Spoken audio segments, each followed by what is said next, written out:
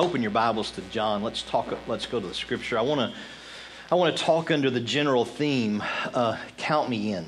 Count me in. Hopefully a bit motivational.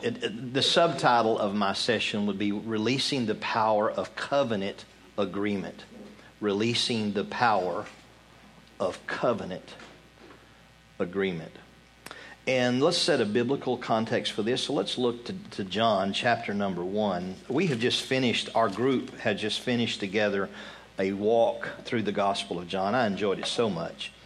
And if you're into that sort of thing, you can check it out. A lot of it was videotaped. There are sessions. There are multiple speakers. There's a reading plan, all of that on our website, destinyleaders.com. It's under the Bigger, Better, Stronger tab. So if you're interested in just a personal Bible study that will lead you through the Gospel of John over about 6 weeks, then it's certainly there. If we're totally free, just help yourself if it fits your schedule and works for you.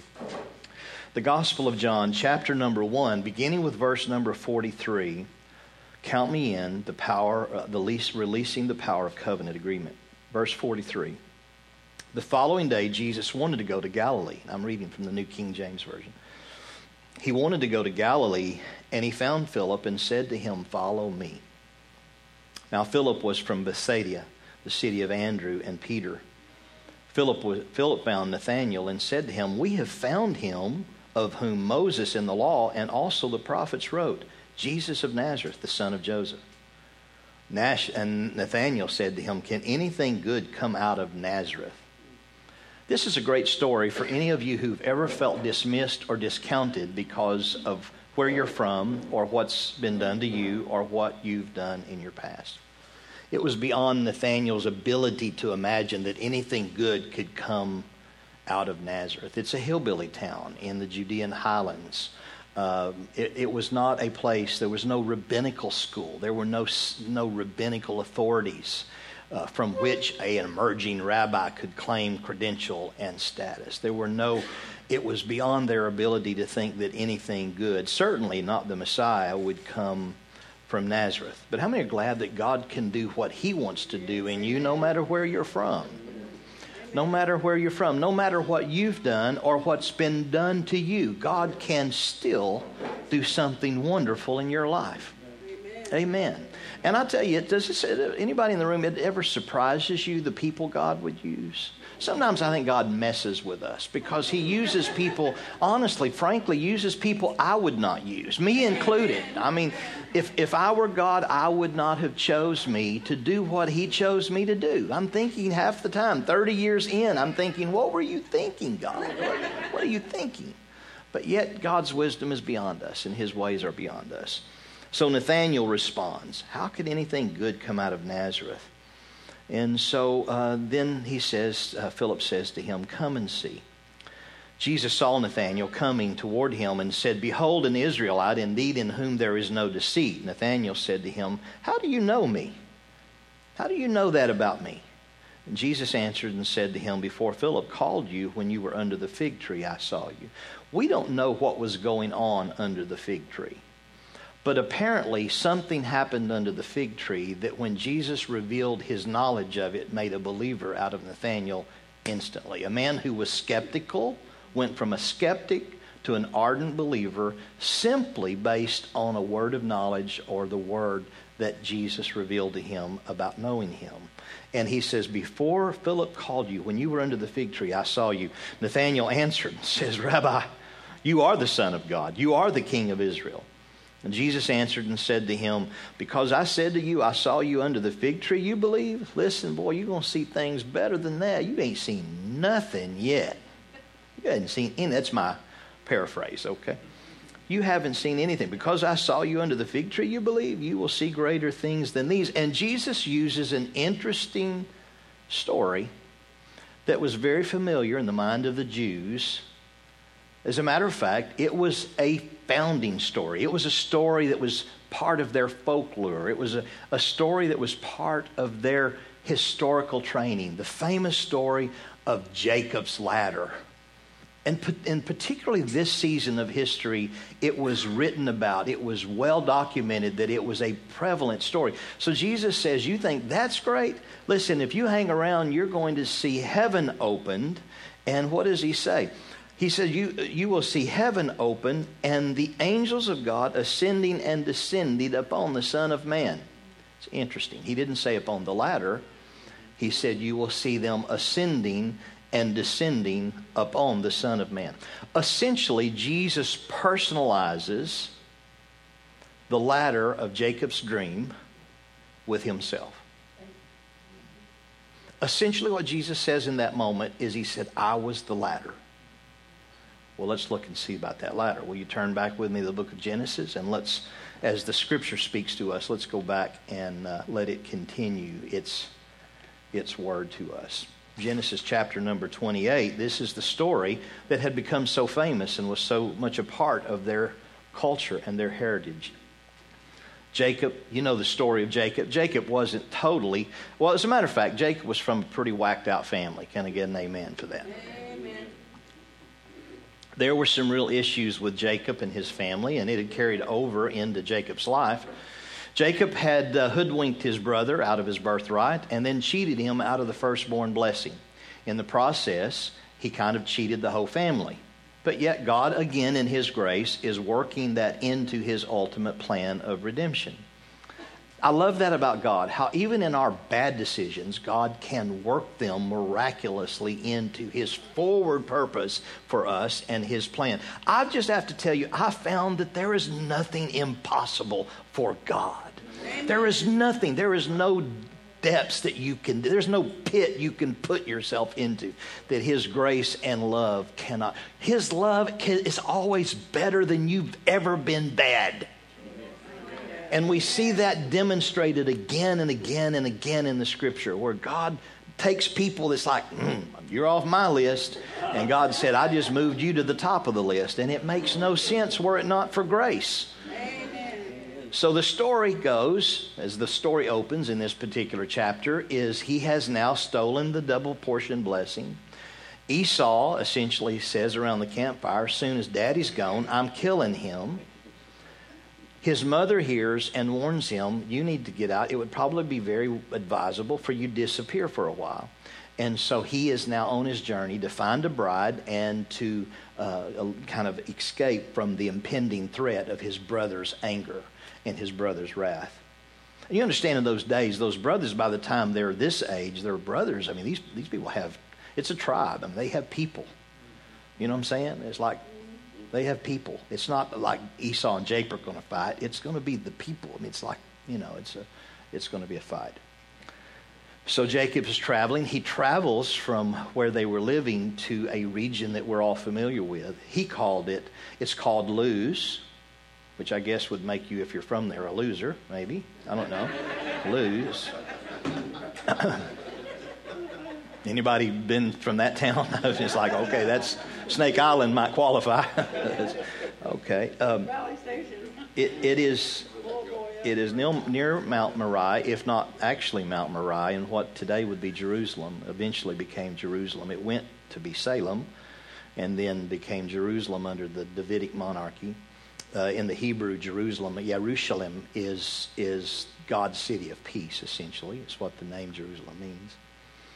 And so at this point, it was not that. And we see the story open where Jacob has traveled. It's evening. He goes to sleep, and his eyes were opened in a dream. And so let's look at the dream that Jesus referenced when he encountered Nathanael as it was recorded by the Gospel of John. Is everybody okay? Everybody all right? Okay. Verse 10, now Jacob went from Beersheba, the land of the wells, and went toward Haran. So he came to a certain place and stayed there all night because the sun had set. And he took one of the stones of that place and put it at his head, and he lay down in that place to sleep. Then he dreamed, and behold, a ladder was set up on the earth. Mentioning this ladder, Jesus said, is me.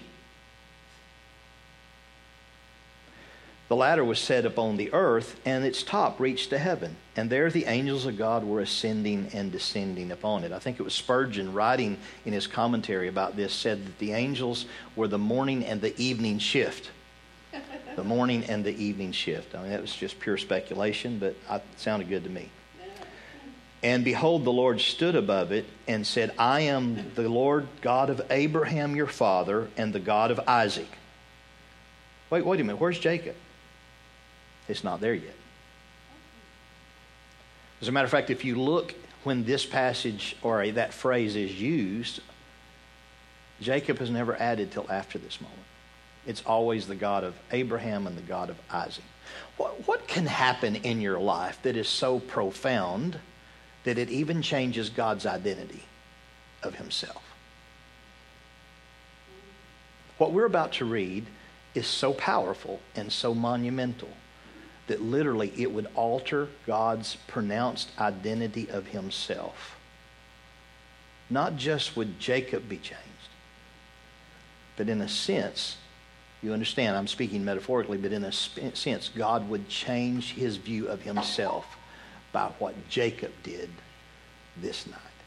Somebody say the power of covenant agreement. Okay, so now some of you are thinking, I know you are absolutely straight up crazy. Well, let's see. Let's open it. The Lord stood above the ladder, and said, I am the Lord God of Abraham your father, and the God of Isaac. And the land upon which you lie I will give to you and your descendants. Also your descendants shall be as the dust of the earth, and you shall spread abroad to the west and east, to the north and the south. And in you and in your seed all the families of the earth shall be blessed. Behold, I am with you and will keep you wherever. What an incredible promise to a wayward boy. Behold, I am with you and will keep you wherever you go, and I will be bringing you back to this land. For I will not leave you until I have done what I have spoken to you. Then Jacob awoke from his sleep and said, surely the Lord is in this place, and I didn't know it. And he was afraid and said, how awesome is this place? This is none other than the house of God, and this is the very gate of heaven. Then Jacob rose early in the morning and took the stone that he had put his head and set it up as a pillar. Now that's actually what we call our pillows in Arkansas, is a pillar. And we see that there was a conversion from a stone to a pillar. And he poured oil on top of it and called the name of that place Bethel, but the name of that city had been Luz previously. I'm probably taking a little grammatical license, but it's just fun to call it Luz instead of Luz. But anyway, then Jacob made a vow, saying, if God will be with me and keep me in this way I'm going, and will give me bread to eat and clothing to put on, so that I may come back to my father's house in peace, then the Lord shall be my God too. I added two for emphasis. And this stone which I have set up as a pillar shall be God's house, and of all that you give me, I will surely give a tenth to you. I will surely give a tenth to you. So you can close your Bible, there's our biblical context. Let's talk about this a little bit. Let me first say, as leaders, and I know that the room is generally with leaders in it, people who either are actively and functioning in leadership roles, or maybe you feel a call or an interest in getting involved in this church in a deeper role. And so I welcome you all, greet you all. Let's talk about some of these things that relate to leadership. First of all, I want to tell you there is power in your will.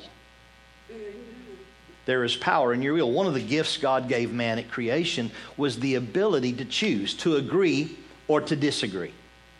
They're powerful.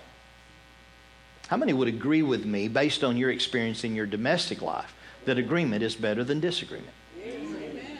But both are powerful. It's one of the fundamentally human, while at the same time fundamentally divine qualities that every one of us possess. Every single one in this room, God has equipped you with an ability to determine your future based on your agreement. That's a powerful thing. It's a powerful thing when you think that will, that determination, fights all kinds of obstacles and odds. Things that you've gone through, things that you have done, decisions you've made, good ones, bad ones, mistakes you've made, things that have been done to you that you had no control of, the way people have identified you or labeled you. Your will is in constant opposition to the downward pull, the gravitational force of a fallen world that is pulling you toward the first Adam and his failure instead of the last Adam and his victory. Can I get an amen? The truth is, if you're in the flesh and you have a pulse here in this room today, then you still have a flesh to contend with. And there is a ally with the devil in all of us called your flesh. And we have to make a decision every day, every situation, every circumstance, every news story, every moment in our life that we're exposed to data, existential data from outside. We have to make a decision, and am I going to live like the first Adam, or am I going to live like the last Adam? Am I going to walk, Paul said it this way in Romans 8, am I going to walk according to the flesh, or am I going to walk according to the Spirit? If I walk according to the flesh, what's coming to me? Enmity with God and ultimately death and destruction. If I walk according to the Spirit, what's coming to me? The power and the blessings of God's kingdom and His glory in my life. Can I get a good amen for that? It's not theological rocket science. It's a decision, and God has empowered you in every circumstance to make that decision. Every moment there's an opportunity to be offended. You have to decide, am I going to go back to Adam, or am I going forward to Adam? And you have the decision to make. Every moment of gossip you hear that grieves your spirit, you have that moment, you have that decision to make. God has empowered you with a will, and it is a powerful thing. And sometimes these things war and rage within us. Okay, so let's shift gears. Okay, so if you're, that's enough of that for a moment. Let's talk about energy. I don't know if there's any science teachers or scientists in the room. Very good. A mechanic, that's not going to qualify. A nurse, okay. So I think that'll be all right. And because if there's any scientists, I'm going to ask you to leave the room for a minute. Just because I'm a layman and I'm going to describe something that's above my pay grade, and you know, but when there's no scientists in the room, it gets easier. I can tell you anything I want to tell you. Okay. So in the world of energy, there are two kinds of energy. This is a layman's understanding. There is potential energy, and there is kinetic energy. Potential energy. So I want you to understand as we kind of break this open and talk about it today, that there is this vast, incredibly powerful realm of untapped energy in the universe. Okay? And you say, wow, we're going to get way metaphysical and get into no. I want you to understand all energy came from one source. When God said, let there be light, the universe that was dark and empty and dimensionless took form, shape, and meaning when God said, let there be. So you understand, all matter in the universe emanates from one source, and that source is God. But in that domain, there is potential energy. This is energy in reserve, and there is kinetic energy. This is energy in motion. When energy goes from potential to kinetic, the process is called energy transfer. For this to work, you need a conductor. You need a switch. You need a valve. You need a spark. For our purpose today, you need an agreement. In other words, think about that. Locked on the other side of agreement or disagreement is this incredible reservoir of untapped energy and power. And it's waiting for somebody to pull the chain, flip the switch, to strike a match, or open the valve. This conductor or agreement produces a change, and a release of energy takes place. It's basic science. We access potential energy through a portal called change. Now, I know a little bit of your story, but just for emphasis, how many have been through a lot of change in your life? Me too. How many wish God would get it right and leave it alone? It's like, okay, I've had enough of that. Yeah. When we apply change to potential, it ignites possibilities. When we apply change to potential, it ignites possibilities or releases possibilities. Let's kind of talk through some of these metaphors. Okay, so when we light a campfire, we release the potential energy that's stored in the logs, waiting for a change, a spark or a match. If you have a fireplace in your house, you can put that log in the fireplace and it sit there till kingdom comes, until somebody puts a little kindling. My wife was raised in Montana and Texas. Large family. They heated with wood a lot. That girl is a fire-starting phenom. I mean, we have a few fireplaces around in properties that we own and have. And I have to tell you, I can work forever. And sometimes the best I can get is just a smoldering ember and a house filled with smoke. That girl in 30 seconds can have a raging fire. And it has to do with the way that she builds it. And I've watched and tried to learn. I just haven't been able to figure it out yet. But she can get it going. But the energy is stored in those logs. But there has to be a change. Something has got to shift from status quo to something new and fresh for that log to catch fire and begin to burn. When you buy a house, you save money for a house and you put it into an account, maybe an escrow account or a savings account.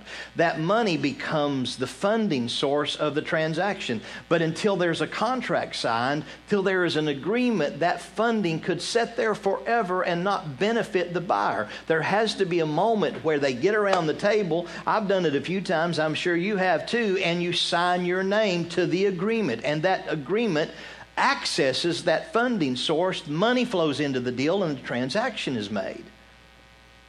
When people do that, it's potential. Waiting for a contract to access it. The contract becomes the access point, the valve, the door, whatever metaphorically you want to use, but it takes an application of an ignition to potential energy for it to become kinetic in its flow. I can't, ladies and gentlemen, overemphasize the importance of the nature of agreement in operating in the kingdom of God. We talk about, oh, God is so wonderful. Yes, God's grace is wonderful. God's grace. We can describe the splendor of God. We can describe His attributes and His heart and desire to do things. But there is something God has given us that's designed to be the key that you put in the door and unlock the lock that releases all that goodness of God into your life. It's called faith. The scripture says, but without faith, it is impossible to please Him. He who comes to God must believe two things. Number one, that He is. And number two, that He is a rewarder. In other words, that He will back up His promises. How many are thankful for the promises of God today? The scripture says they are yea and amen and forever sealed in heaven. They are bound up as potential energy, waiting for believers to invest their agreement and their faith and release the power of God into that circumstance and situation. I know this is not a preaching meeting, so bear with me. I will try my very best. I put my hands in my pockets.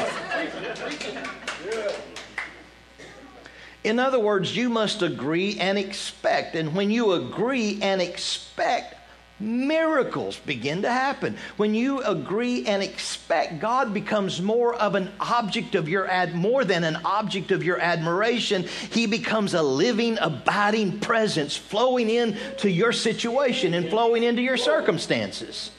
Flowing into a broken relationship, flowing into financial poverty, flowing into children that are away from God. I mean, it may not happen overnight. Really, this is not about the chronological process of the fulfillment. This is the fact that if you access God's promises by faith, setting yourself in agreement, then the release of that energy is happening, whether you see it or whether you don't see it. So agreement believes, agreement expects, agreement acts. It believes, it goes, it gives, it loves, it obeys. It's expecting the fulfillment of the promise. Wow, so cool. But disagreement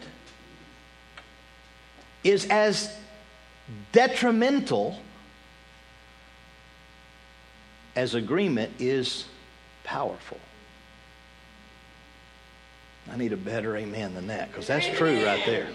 We can shout about agreement. But then when transition is unfolding around us and we are bound up with our preferences as opposed, a lot of people worship themselves at the altar of their preferences. Amen. Their personal preferences. It's simply, just call it what it is. It's idolatry. It's idolatry. Yeah, I know God's wanting to do this, but I don't like that. So I'm going to worship, and I do give you an allowance not to have to say amen to that, because I know that's a little tighter. It's like, okay, we were feeling good, but But it's true. The truth is we always have to challenge our preferences versus the possibilities of God's kingdom and adjust our preferences to what God wants to do based on His will. I remember a story told about, we've all kind of been through the transition. I have, I'm sure you have, through the transition of worship in the church, right? So when I was raised, we sang out of hymnals, right? Everybody stand and sing. Let's all look and see what that guy's going to do. I'm not sure what he's going to do. Okay. We got it figured out. Everybody stand and let's sing first and last stanzas and the chorus. How many were raised that way? You know what I'm talking about? It's like we all did that, right? And we would sing. And then we began to move toward retiring the hymnals. And we went from formal Wesleyan style hymns to courses. And we began to sing off the wall.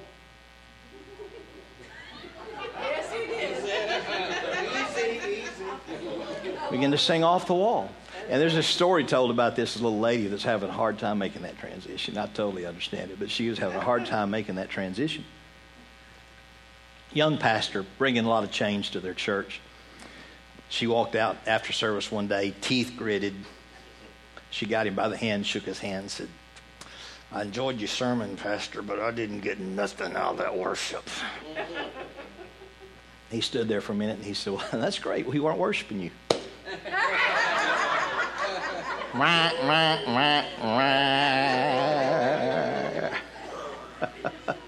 have to be careful that we don't force God and contrive Him into a box that fits us but doesn't fit the moment and what God is doing in that season. You see, that's where this whole agreement thing becomes more complicated than, yeah, the promises of God are yes and amen and forever sealed in heaven. Yeah, that's good, yes. Okay, so there we're going to adjust this and this class is going to be done away with. This class is being added. It's like, no. We go from a big yes to a no. Agreement believes, agreement expects the best. Agreement acts, it goes, it gives, it loves, it prefers God and others above personal preferences. And it forces my flesh to operate outside my limited perspective and to step above my perspective to God's perspective. Are y'all in the room with me this morning? Okay. All right. When it does, there's a release of energy from heaven. And there's something more. There's something, but I feel like a pitch man. But wait, there's more. But wait, there's more. Wait, it gets better. Here's something really important about agreement. When power is unleashed, the energy is multiplied when it's organized. I said when power is unleashed, energy is multiplied when it is organized. Sometimes people will enter agreement. It's just like, I just love to do my own thing. I know there's this vision the church has. I know there's this vision for the leadership team. And man, I'm all for that. But, I just don't fit into that organized stuff. I kind of like to just do my own thing. And a lot of times what churches have is isolated thunderstorms when God wants to create a hurricane.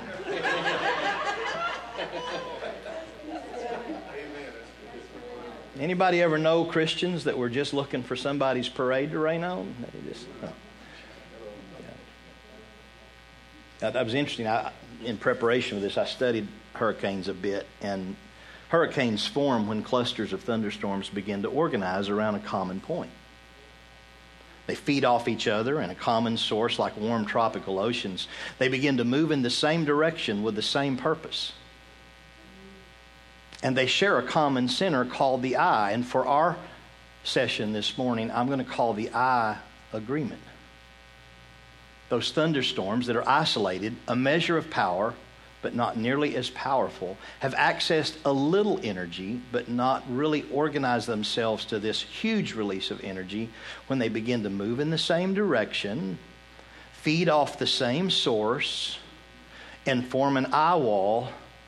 It begins to multiply the impact of that agreement. Did you know the average Cat 3 storm releases the same amount of energy as 10,000 nuclear bombs? Wow. 10,000 nuclear bombs. That's about 200 times the energy capacity of all the generating power on the planet.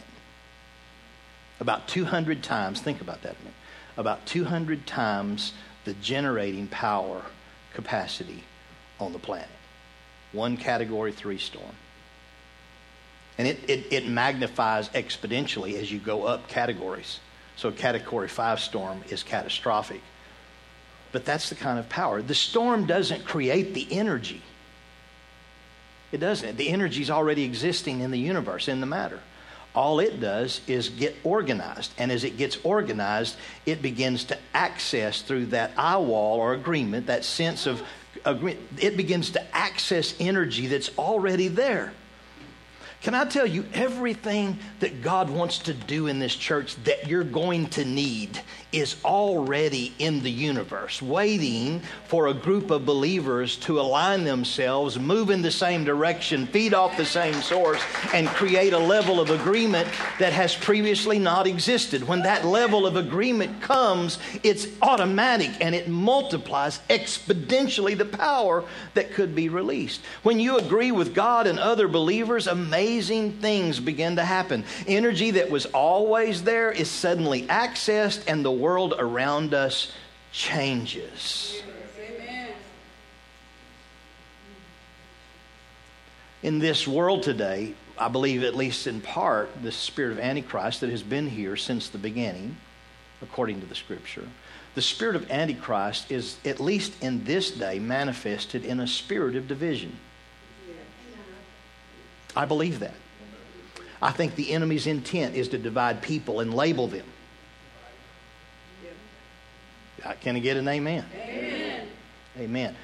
Because it neutralizes the power that people can have when they unite. Amen. When we unite and we operate in unison, it releases incredible energy that the enemy has no antidote for, frankly. Did you know unity is one of the spiritual principles that the enemy has no antidote for? If you see unity in operation, there's always a demonic attempt to divide and to bring disunity and to attack and cause people to move away from each other, to bring offense, to bring misunderstanding, to bring disagreement, whatever the case may be. The enemy's desire is to do that because he understands the power and how beautiful and pleasant it is for brethren and sisters to dwell together in unity. Unity is something we must pursue. It's something that we must work toward. Paul said that in Ephesians. Doesn't he tell us that we have the same mind and the same spirit, that we talk about the Ephesians 4 and the fivefold ministries, but that chapter is not about the fivefold ministries. It's about walking together in unity. And the job of the fivefold ministries is to bring unity in the body till we all come to the unity of the faith, right? To the full and perfect stature of the image of Jesus Christ resurrected. That's God's ultimate goal for the church. And not just this church, every church. Is that we carry the unity of love and fellowship with one another. We don't have to agree on everything to be unified. We can agree around certain core realities of who I am today is not who Adam called me.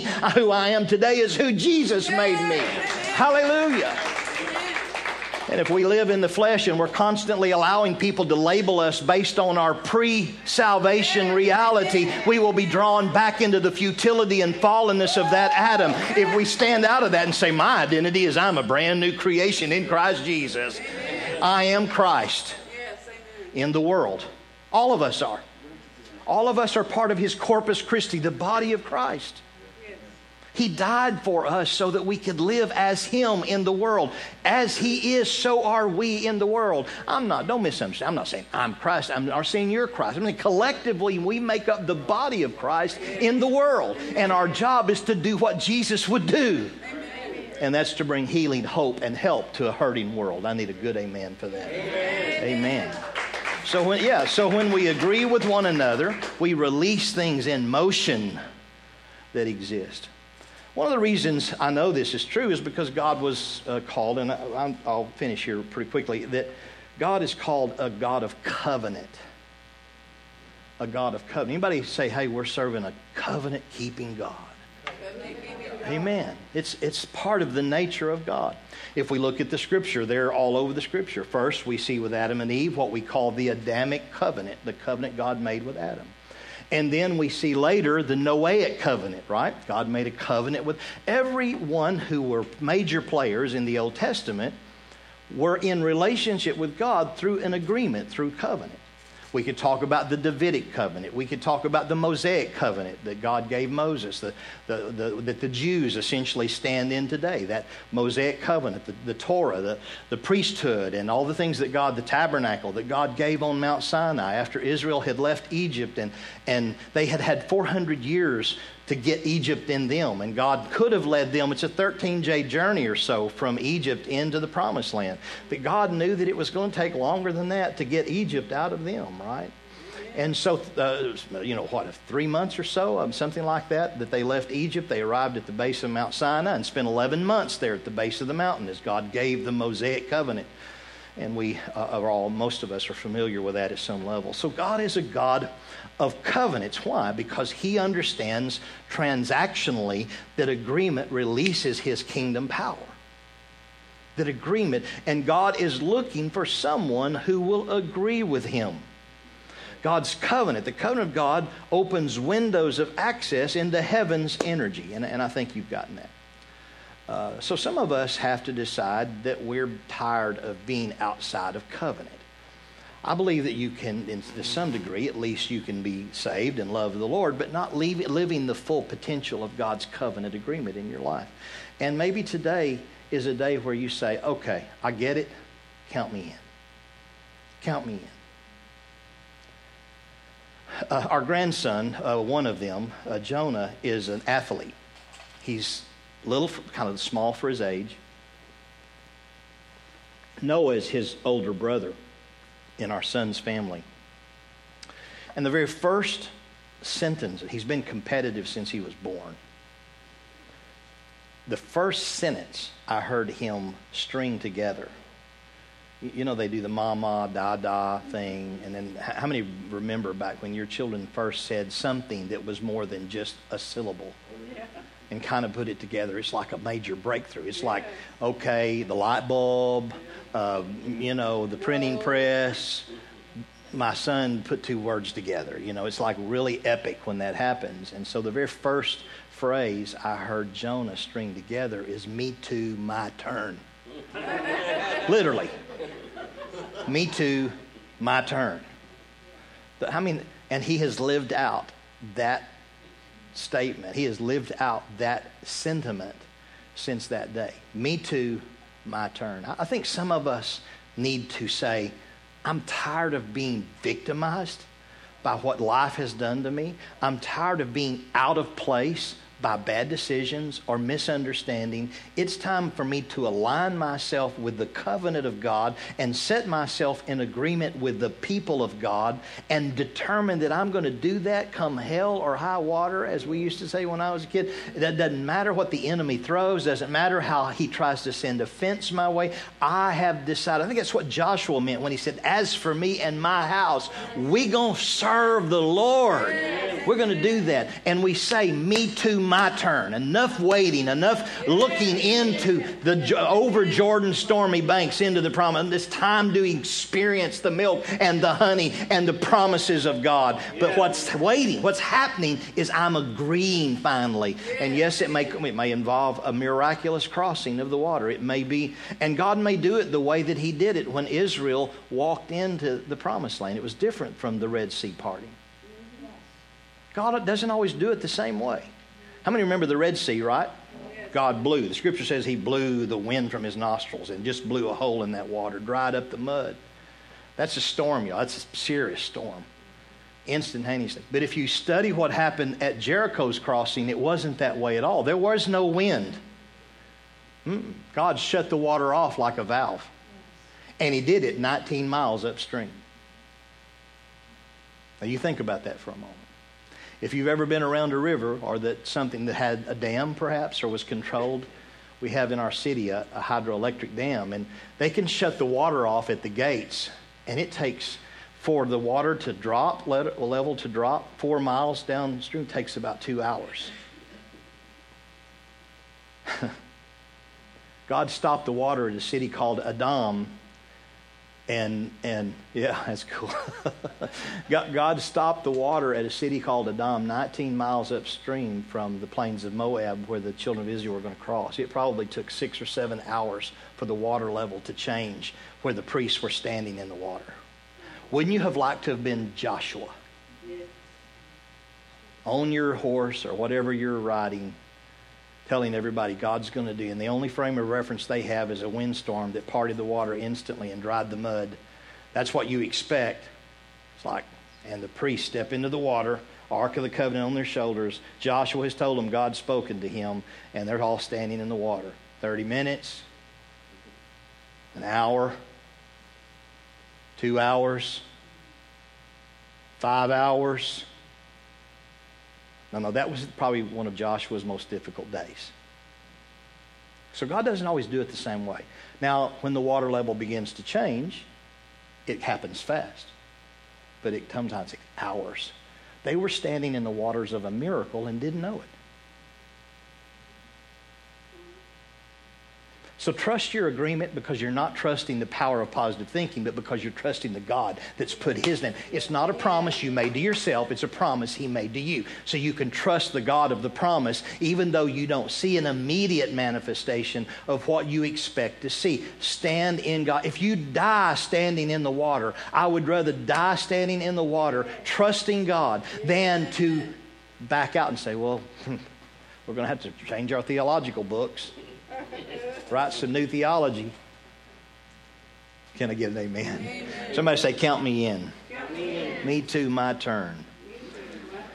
Okay, so let's shift gears one last time and let's look at this story. A few principles, let me give them to you quickly. A covenant power that's released requires 2 steps. Number 1, you need revelation and you need action. In other words, it really begins with what you believe and then is followed by what you do, where you discipline your actions to align themselves to the agreement that's been made. How do we see that in Jacob's life? Well, Jacob needed a revelation of how God's kingdom worked and how covenant worked. Remember, God had made this promise to Abraham. Did you know it was almost 135 or so years before heaven opened and Jacob saw it? Isn't it cool what God was saying as he stood over the ladder? Did you know what he was saying? The same thing he said to his granddad. God's saying the same thing. 130 years later, God is still standing over the promise, saying the exact, almost, not exactly verbatim, but in essence, the same thing that he said. Jacob needed to learn something from that. God revealed to him that covenant agreement creates a connection between heaven and earth. In other words, the ladder represents the covenant. The angels ascending and descending are heaven's firepower. I'll get to that in a moment. Heaven's firepower producing the promise that God has spoken. God in this picture is standing over the promise 140 years. Can I tell you, we serve a God who don't change his mind with the latest rendering from the news.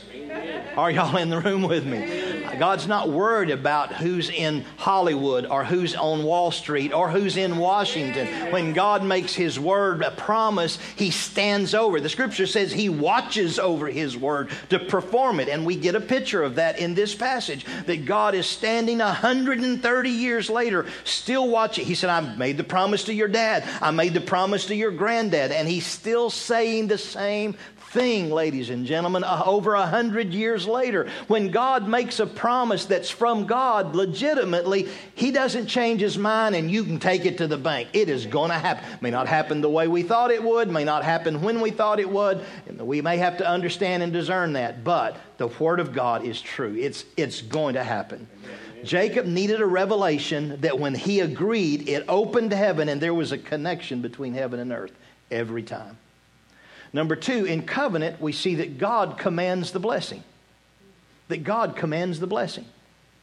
Instead of you hoping things work out and you trying to manipulate the situation to make it work out as you want to, we see that when you're acting on behalf of a promise from God, it's God's responsibility to bring the promise to pass. Jacob didn't know that. He always tried to do it himself. His daddy had made that mistake. His granddad had made that mistake. And God is revealing in this dream, Jacob, I want you to understand the power of covenant and how it works. And that if you'll set yourself in agreement, what does God say when Jacob wakes up? What does he say in the dream? He says, I'll be with you. I'll go with you. I'll bless you wherever you are. I'll bring you back in peace. In other words, I'll take care of producing the promise if you will set yourself in agreement. Amen. When God commands the blessing, you can't help but be blessed. Number 3, in covenant, we see, and I mentioned this, that angels are heaven's firepower and are assigned by God to make stuff work the way God wants it to work. I know he can work by his Holy Spirit, certainly, but he also uses angels. They're all over the Scripture. Yes. If you study the Scripture, they're there. We see them in the life of Jesus. We see them in the life of Moses. We see them. The Scripture says that in Hebrews, it tells us that part of the way that Moses got the covenant is it was appointed and delivered through an angel. Then we see that Jesus was ministered to in Gethsemane by angels. Angels are that unseen realm, those beings that are in subordination to God, and they only do the will of God. They are only doing the will. People say, well, they're designed to do what I want. No, the writer says, are angels not ministering spirits sent forth to minister on behalf of the heirs of salvation? But the idea is, the rhetorical idea is, it's according to the will of God. Yes. Amen. Amen. All right, now let me wrap it up with Jacob's response. So Jacob needed a revelation, and then he responded. What did he do? Number 1, he recognized the place as the house of God. He recognized the place as the house of God. I think it's very powerful when a leadership team comes together and we say that God is doing something very special here among us. That this is become the house of God for us. We need to find our Bethel. I believe that you're here today because you've said, look, Return Church is where God's planted me and where God's placed me. And can I tell you, when you set yourself in agreement in a place like that and you recognize the place, heaven can open for you in that space. You can be saved other places, you can be blessed other places, but then I believe there is that special open heaven place for you that would be characterized in this particular story, as Jacob said, the house of God. Paul said it this way. He said, I don't consider myself to have apprehended, but he said, I am pressing toward the mark of the high calling, that, and I'm paraphrasing, but he said, that I may lay hold of that for which Christ Jesus has laid hold of me. You have a that Christ Jesus had in mind when he laid hold of you. We all do. And I think often the that is associated with a special place where God says, I've opened heaven over your life there. The second thing that Jacob did is he consecrated the moment and the place. And this is an important idea. I want to just sow it into your spirit. Before God anointed Jacob, Jacob anointed the place. And I think that's an important leadership word for us. I understand that there is a general anointing that we all live and walk in as Christians and believers. I get that, and I totally agree with that. I do believe there is a prevalent blessing that we live in once we accept Jesus and our life is transformed. But then I believe that there is that moment where we anoint a place and make a monument out of a moment that God releases an increased level of anointing in our life. I believe that. I've experienced that in my own life. I don't have time to go into that, but I think that's something that we should put in our spirit. What I'm trying to say is we don't want to be part of a consumer leadership Christian ministry type thing where the only reason I'm part of the team is what I can get out of it or what they can do for me. I have to assign myself and say, God put me here. Heaven is open here over me. I'm trusting God here. I anoint this place. I set it apart. It is sanctified. Not the building is holy. The people are holy. But I set apart this space where God has placed me, and I make a monument out of that moment. That's what Jacob did. And then finally, or thirdly, he made a vow. He made an agreement. And that's what we've been talking about. He said, count me in. He essentially said, God, I don't want it just to be you to be the God of my father Abraham or the God of Isaac. I want you to be my God too. And the very next thing we see in the next passage of Scripture that this phrase is used, I am the God of Abraham, Isaac, is in Exodus chapter 3. And after this encounter, God says it this way to Moses: I am the God of Abraham, your father, the God of Isaac, and the God of Jacob. And from that point on, every time that phrase is used in the Scripture, it includes all three. That's what I meant about how powerful is it.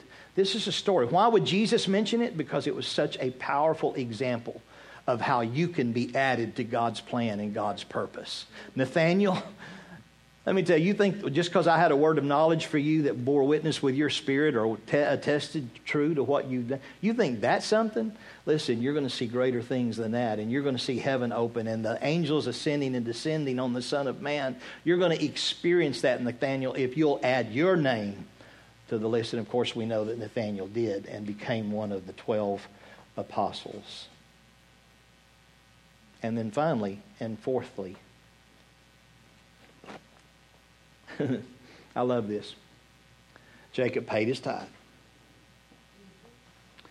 Look at your neighbor and say, Jacob paid his tithe.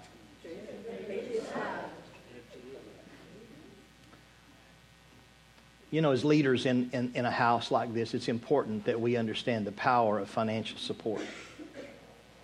It can change you. You can be the very same person and do all these things, but withhold your finance from God because you can't trust Him with your finance. And there be a major shift in your life once you take that step of faith and begin to say, God, I can trust you with everything, including my money. I know that's a sensitive subject, and I know everyone has perhaps a different view of it, but can I challenge you today? Jesus said in Matthew chapter 6, verse 21, that where your treasure is, there your heart will be also. Yeah. Jesus understood there was an aligning that takes place when you align your possibilities and your dreams with your finance, that incredible things happen. Tithing is about one thing, ladies and gentlemen. It's about the primacy of God in your life. It's about God's first. Can I tell you that God is first whether you put Him first or not? Your acknowledging God with your finance doesn't change the order of God's existence in the universe. He is already first. But when you acknowledge that firstness, which is all your tithe does, when you acknowledge the firstness of God in your life, the Scripture is replete with promises and things that will flow into your life because God understands the power. Did you know money is that I've discovered money is the only thing that will masquerade itself as God in your life? Jesus said it this way: you can't serve God and mammon. It wasn't that you can't have money, is that you can't allow money to have you. You know, one of the most powerful things that I've found that tithing does? Tithing humbles money. It humbles it. That's what it does. You can look at your bank account and say, well, I got X amount, I got $100,000, but I hadn't tithed on it. Well, I believe that the tithe of that 100,000 is the first. Everybody say first. The first 10,000. And when I enforce that on that money, it shuts money's mouth. And it tells the money that there is something in my life more powerful than you. You tell me you can get stuff for me. You tell me you can protect me. You tell me you can do all these things for. Let me show you. Let me take that first 10,000 and just put it into the kingdom of God. Now God says He'll take care of me and He'll be my security and He'll be my hope. When you tithe, you humble money because money will talk to you. Yes, amen. It will talk to you. And if you want to shut it up, then just be faithful with your tithe. That's one of the powerful things that tithing does. There was something that happened. Jacob said, okay, God, you're going to be my God. I'll see how it works. And God, if you'll do this and do that and all that you promised, then you'll be my God. I'm going to make a vow. And oh, by the way, if you do this, God, and we're in covenant from this day forward, every increase in my life, I will pay my tithe, and a tenth will come to you. God said, I'm adding your name to the list. And it changed Jacob forever, and God was, in that context, forever identified from that point on as not just a 2-generational God, but a 3-generational God when Jacob got the revelation of that. Amen. Let me pray for you today. Father, I thank you for your word today. Thank you for this beautiful church, God, and their trust to allow me to just share these ideas and principles. I pray, Lord, wherever I've lacked or wherever I've fallen short, that by your Holy Spirit you will finish the work bring clarity and understanding, Lord, and let everything that I've said be aligned or adjusted, used or cast out in accordance with only that which is pleasing in your sight. And then use it, God, in this moment we've shared together as a leadership team. Use it, Lord, as a propellant. God, let there be people in this room that will say at a higher, deeper level, count me in. Me too, my turn. Let them see and experience the power of covenant agreement and the beauty when the people of God unify, begin to move in the same direction, feed off the same source, and allow agreement to bring unity. We thank you, Father, for what you're going to do in Jesus' mighty name. Amen. Amen. Amen. God bless you, Pastor. Amen.